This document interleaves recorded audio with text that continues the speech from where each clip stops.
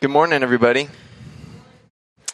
My name's Victor, and I'm one of the pastors here at Grace. And part of my job is to kind of oversee a ministry in our church, our small group ministry. And there have been just some pretty big changes to our small groups, how they work, what we believe about them, what we're trying to do with them. And last week, we opened up sign-ups for our small groups. And so those will remain open for another week. They'll close on September 12th. And I know just with, seeing the masks again and feeling like COVID is rearing its ugly head again, maybe community is the very last thing on your mind.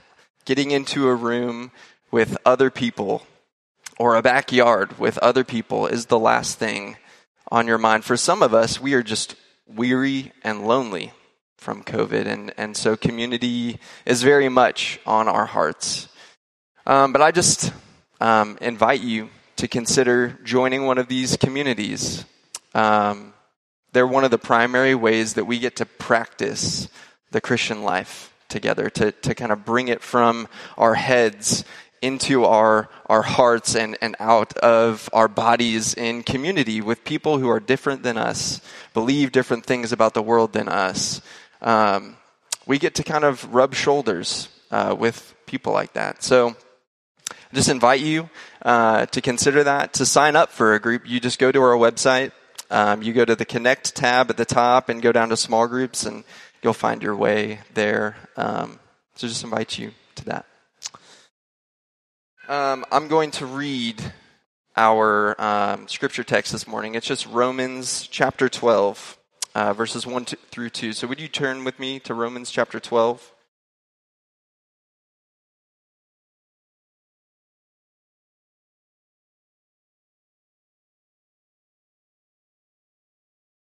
This is Romans 12. I appeal to you, therefore, brothers and sisters, by the mercies of God, to present your bodies as a living sacrifice, holy and acceptable to God, which is your spiritual worship. Do not be conformed to this world, but be transformed by the renewal of your mind, that by testing you may discern what's the will of God, what is good and acceptable and perfect. This is the word of the Lord. Thanks be to God. So I'll start with just a question for you. Who do you want to be? Just think about that for a moment. Who do you want to be? And how do you get there? When we talk about change, whether as single persons or as corporate bodies or communities, we're talking about the process of going from one place to another, from who we are now to a different person or a different community.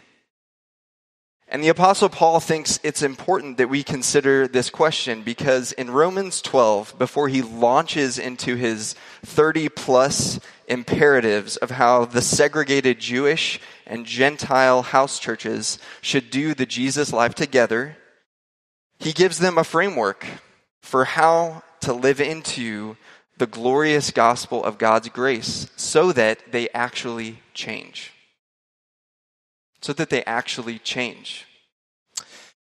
And this is good for us too, as individuals and communities, because I don't know about you, but in writing this sermon this week, I've just reflected on how elusive and slow change actually is. Change is hard. Change is hard. I've been a Christian for almost 15 years, and I still say, I still think many of the things I did as a young 20-something. How about you? Do you feel like change is difficult? And I'm just talking about personal stuff. Think about our world. It's more tribalistic than ever. It's more divided than ever. It's more entrenched in our thinking than ever. We're quicker to make enemies than ever. And when you have enemies, you start to feel pretty good about yourself, right? Then it goes, you start to say things like, well, at least I'm not them. And then it goes from change is hard to change. I don't need to change. They're the ones that need to change. Well, friends, Jesus' church is supposed to be different.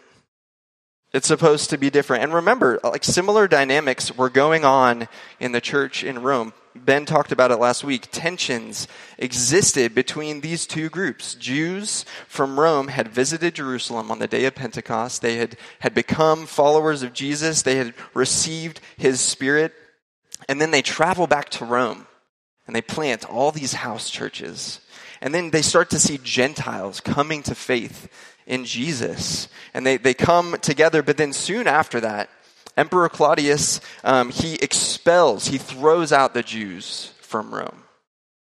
They leave. And because of this, the Gentile churches, they start to develop for a number of years on their own with their Gentile ways of doing life. And over the years, the Jewish Christians, they slowly start to filter back in to the Roman churches. And it's not hard to imagine that tensions would have developed between these law-observing Jews, Jewish Christians, and Gentile Christians who lived free from those restrictions, who just saw life differently.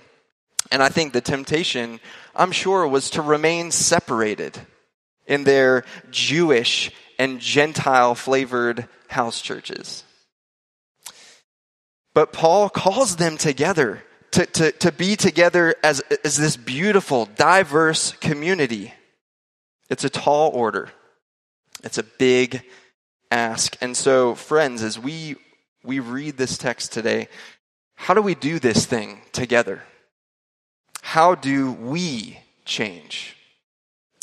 When we talk about change, we talk about three things. We talk about purpose. Where are we going? We talk about the path. What's the road look like along the way? And thirdly, we talk about the power to make it all the way to the end. That's what we're going to talk about today. Let me pray.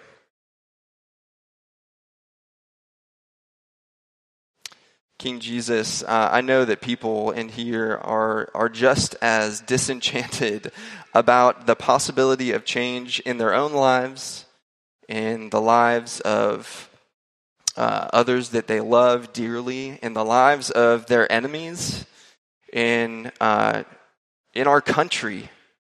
Change seems impossible. And so many of us have just become cynical, resigned to the possibility of change.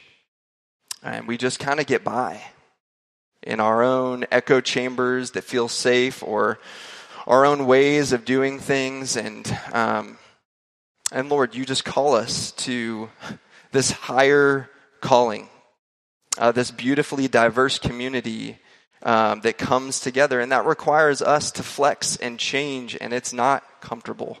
And we need your help. And so that's what we're asking for this morning. Would you form us into this community by your Spirit? Help us see you this morning. Pray this in your name. Amen. So how do we change? Well, first, we need to figure out where in the world we're going.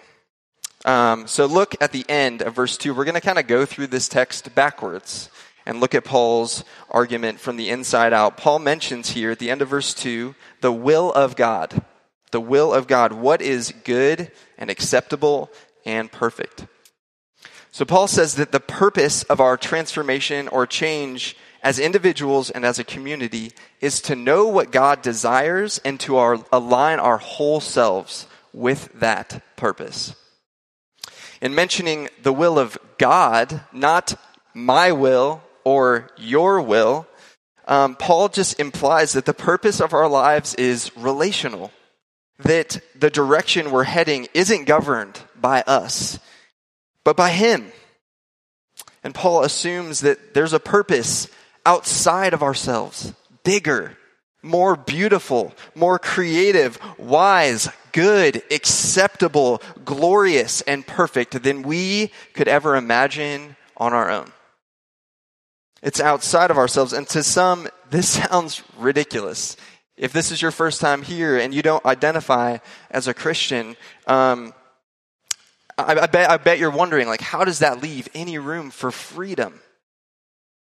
If my purpose is governed from outside of myself, because you're thinking, I decide what to do with my life. Well, the Christian idea of freedom is just much different than what the world believes about freedom. It says, when I live in accord with how God made me, when we align our life together with His desires, His good, acceptable, perfect desires, when I relate to Him, my neighbors, and the world in ways He designed me to, that's when I experience freedom. That's when I experience freedom.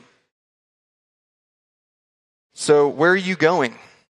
What's your purpose? What's our purpose? A life that isn't caught up in the good, acceptable, perfect designs of God who made us for Himself. It still needs a purpose to cling to run towards. And it actually ends up using God's stuff for themselves in ways that He never designed or intended them to. Just think about it this way. A talented chef, a friend of yours, cooking a delicious meal and then seeing it being enjoyed by her friends. What if instead of enjoying it, you took that 8-ounce ribeye steak that she labored to make for you and you started just using it in a game of ultimate frisbee? Or for my vegan friends, what if you took her vegetable stew and started using the broth to paint watercolors? Well, it would break her heart. One, that would be a horrible game of frisbee. And two, like you do not get to the experience of consuming good food, but you also take away her delight in seeing you enjoy what she has made for you. So it would break her heart in the same way when we use life in a way that God just never designed us to. When we take it for ourselves and twist it for our own ways, the same thing happens to His heart. So where are you going? What's our purpose, the end goal of our change as individuals, as a community of Grace Chapel? And you know what? Some of us just might feel stuck here. We look at the pain that seems to plague our lives and the world, and it makes us question God. Are His ways good? Untimely death, a body that just is falling apart too soon, crippling depression, chronic pain, chronic loneliness, marriages ready to fall apart, the loss of a dream, hurricanes, failed governments, viruses that just shut down the world. None of these things make sense to us. How could He possibly weave all of this into something that's beautiful or just simply like mildly coherent? Good, acceptable, perfect? How about arbitrary, cold, detached? Some of us are saying, even if God does exist, is He good? Is He good? Do we want Him to be the purpose that our change requires? You know, I get that. I get those types of questions, and I just sit here for a little while. I sit here because we're uncomfortable here sometimes. Some of you just have to sit and ponder in these places, and I just ask you, as you do, would you stick it out with us? Would you stick it out with this community? Would you let us kind of hold on to hope as you put together the pieces again? For the follower of Jesus, purpose is given. It's from outside of us. We know where we're headed, not because we have found it out, but because we have been found and called to the one who made us for Himself. Purpose is given. So that's the purpose. How do we get there, though? What does the path look like? Well, look first. We need to consider just the path. What does it look like to get there? First, the path is costly. It's costly. Look at the middle of verse 1. Paul says, present your bodies as a living sacrifice. The path we have to walk in order to experience change is costly. And while Paul uses this sacrificial imagery that both of his Jewish and Gentile audience would kind of get, they would have understood, I think that you and I, as 21st century Western people, we need a little help. Because when we talk about sacrifice, we say things like, man, I sacrificed so much of my time to get that project done. Or we think of the sacrificial bunt in baseball, where the batter bunts the ball at the sacrifice of himself so that a person on base can move forward and possibly score a run. That's my one and only sportsy illustration that you'll get from me this year.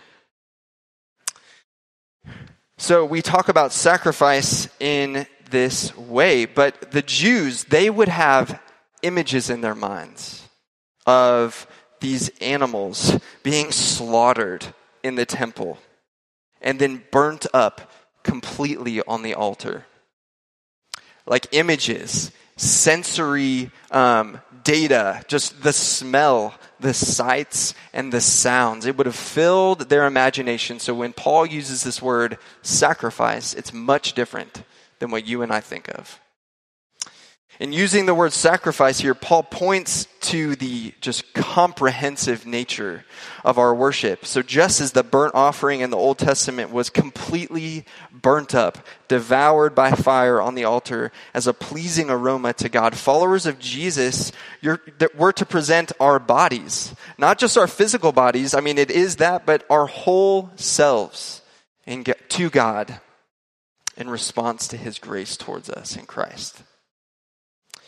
Your whole self, your physical bodies for sure, that at least means living within your own God-given limitations. So getting the sleep that you need, the food that you need, practicing the Sabbath, things like that. But this sacrifice, it lays claim to what's beyond your physical bodies too. Your aspirations, your hopes, your dreams, your opinions, your preferences, your political leanings, what you believe about marriage and sex and family planning, how you play, where you work, what to do with your retirement, what degree you should pursue, where you live, your money, the clothes that you wear, the friends that you keep. It lays claim to everything, every part of who you are. Because Christ died for you and gave up all of himself once and for all, the only rational, proper response to that, or what Paul refers to as spiritual worship at the end of verse 1, is to live for him. That's why he calls it a living sacrifice. Jesus was the dead sacrifice, then it makes you the living sacrifice, presenting all of who you are to him. So the path is costly. And we also read that this path, it's easy to lose our way. So look at verse 2. Paul says, do not be conformed to this world, but be transformed by the renewing of your mind. So this Greek word for conformed means to be pressed into a mold. And it's in the passive voice, which means that something is being done to you and I as we live in the world or in this age. Now, is Paul saying that the world God created is bad and that we need to detach ourselves from it or live outside of it? No, he's not saying that at all. God's creation is good. But Paul names just a familiar tension that every single follower of Jesus who's ever lived in the world is going to face. God's creation is good, but sin has corrupted it so that this age, what it thinks is important, what it gives its worship to, what it loves, it opposes God and his purposes, and it works really hard to form you in the same ways. So it's easy to lose our way, to be pressed into the mold of this world, to love the things that it loves, And Paul says the antidote to that kind of change, that kind of deformation, is to be transformed by the renewal of your mind. The renewal of your mind, our way of thinking about God, the world, and our place in it, it needs to change so that it reflects his heart. We could spend a bajillion sermons on what that actually looks like, how it happens. But I'm just going to follow Paul's lead here. Because Paul is a good Hebrew. He has a biblical understanding of what it means to be a human being. He knows that we aren't just brains on sticks, that we don't simply change from having right thinking, the right information, which is why he says that a renewed mind isn't enough. It's only the start, and it must eventually give way to something more. So at the end of verse 2, he says, "Be transformed by the renewal of your mind so that by testing. This word in the Greek is dokimazo. It means put it to the test. Test it out. Practice it. See if it's worth anything." The path towards change, it isn't easy. Paul doesn't want us to have any rose-colored glasses. It's costly. It's easy to lose our way. But we don't, and I would argue, cannot do it alone. And so the way that we test this thing out, friends, the way that we put it to practice is in the context of community. It's in the context of life with others who bug us, who think differently than us, to find out if it's actually worth anything. To find out if it's actually worth its weight in gold, we have to do it together. We have to do it together. John Henry Newman, this 19th century theologian, said that the best preparation for loving the world at large and loving it duly and wisely is to cultivate an intimate friendship and affection towards those who are immediately about us. I can have theology books on how to love other people, about God's love for other people. I can write a flashy sermon on the topic of love for others, but if I'm not in the trenches with you, if I'm not living life with you, if you don't know what my living room or my dining room table looks like, if you don't know the stuff that I struggle with, then what am I doing? If I'm not committed to you, if I feel like this, it just remains in my head. It just remains in your head. It just remains up there where it sounds good and it sounds idealistic, which is why we need to do it together. It's why we need each other. And not just the people who agree with us. Not just the people who vote the same way that we do. The people who bug us, who annoy us. We need them, and you need me. I know I annoy some of you. You need me. So, friends, some of you, because of just the realities of COVID, you're listening to this sermon online, right? But some of you you've gotten used to church online. And I get it, it's easier, totally. It's so much easier. I'm not talking to y'all. But, and I don't say this to guilt you, but really to invite you to consider the implications of a life separated from the community of God. Like, what is it doing to you to be separated from people? To experience any lasting change, you need a common and committed life with other believers to get this thing lived out, to figure out if it's actually worth it. You need each other. You need each other. You can tell I'm a little passionate about that. But that's not all you need. Because if I walked off the stage right now, you would feel pretty heavy, I'm guessing, because that's not all you need. The moment we actually open up our doors and tables to those who make us uncomfortable, we can get super disenchanted about community. And so we need the power to change through. We need the power to change and to see it through to the end. And Paul points us to it. So look at verse 1. He says, I appeal to you, therefore, brothers and sisters, by the mercies of God. by the mercies of God. We live in a culture that has its own ideas about change. It believes that beyond education, beyond a good American work ethic, that shame is the best motivator for change. If we can publicly humiliate someone or a group of people, if we can tear apart their name and make it sound like a cuss word whenever people think about them or talk about them, if we can cancel them again and again and again and elevate ourselves above them, that will bring about the change that this world needs. Shame. How's that working? We've tried to shame ourselves into change. We beat ourselves up with words meant to guilt us into change. You're such a, you big, dumb, you just fill in the words. We call ourselves names to try and guilt ourselves into change. We've tried to shame others into change. We craft our passive-aggressive emails, text messages, and Facebook posts very carefully, hoping that it will get them to see the things the way we do, right?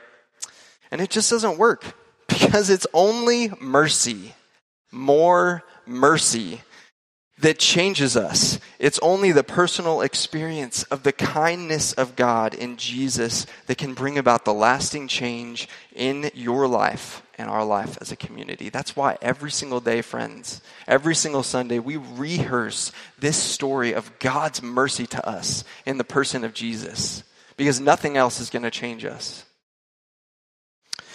Friends, just considering what the world believes about change, this might be the church's biggest witness right now, a community so transformed by the mercy of God, by the kindness of God, that it spills over into our messy life together, so that instead of canceling, there is just fought for reconciliation. Instead of blame, there's bearing with one another in love. Instead of shaming those outside of our little echo chambers, there's a shared life together, empowered by the self-giving love of Christ. Do you want to change together? He is our power. He is our purpose. He gave his life for us. So let's give all of who we are as a living sacrifice to him. Let me pray.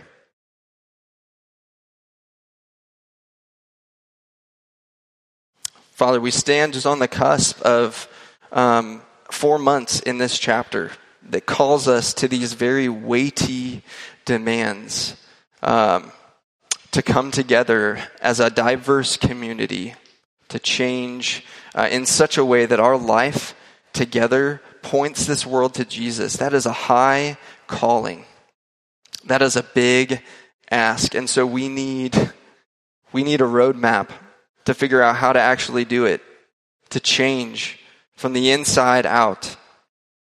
Not to just change in our thinking, but to change at a heart level.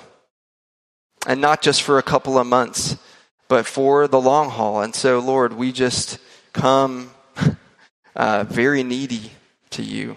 And we ask for more mercy. We ask for more mercy because we need you to do this thing. Change us for your glory, for your name. We pray in Jesus' name. Amen.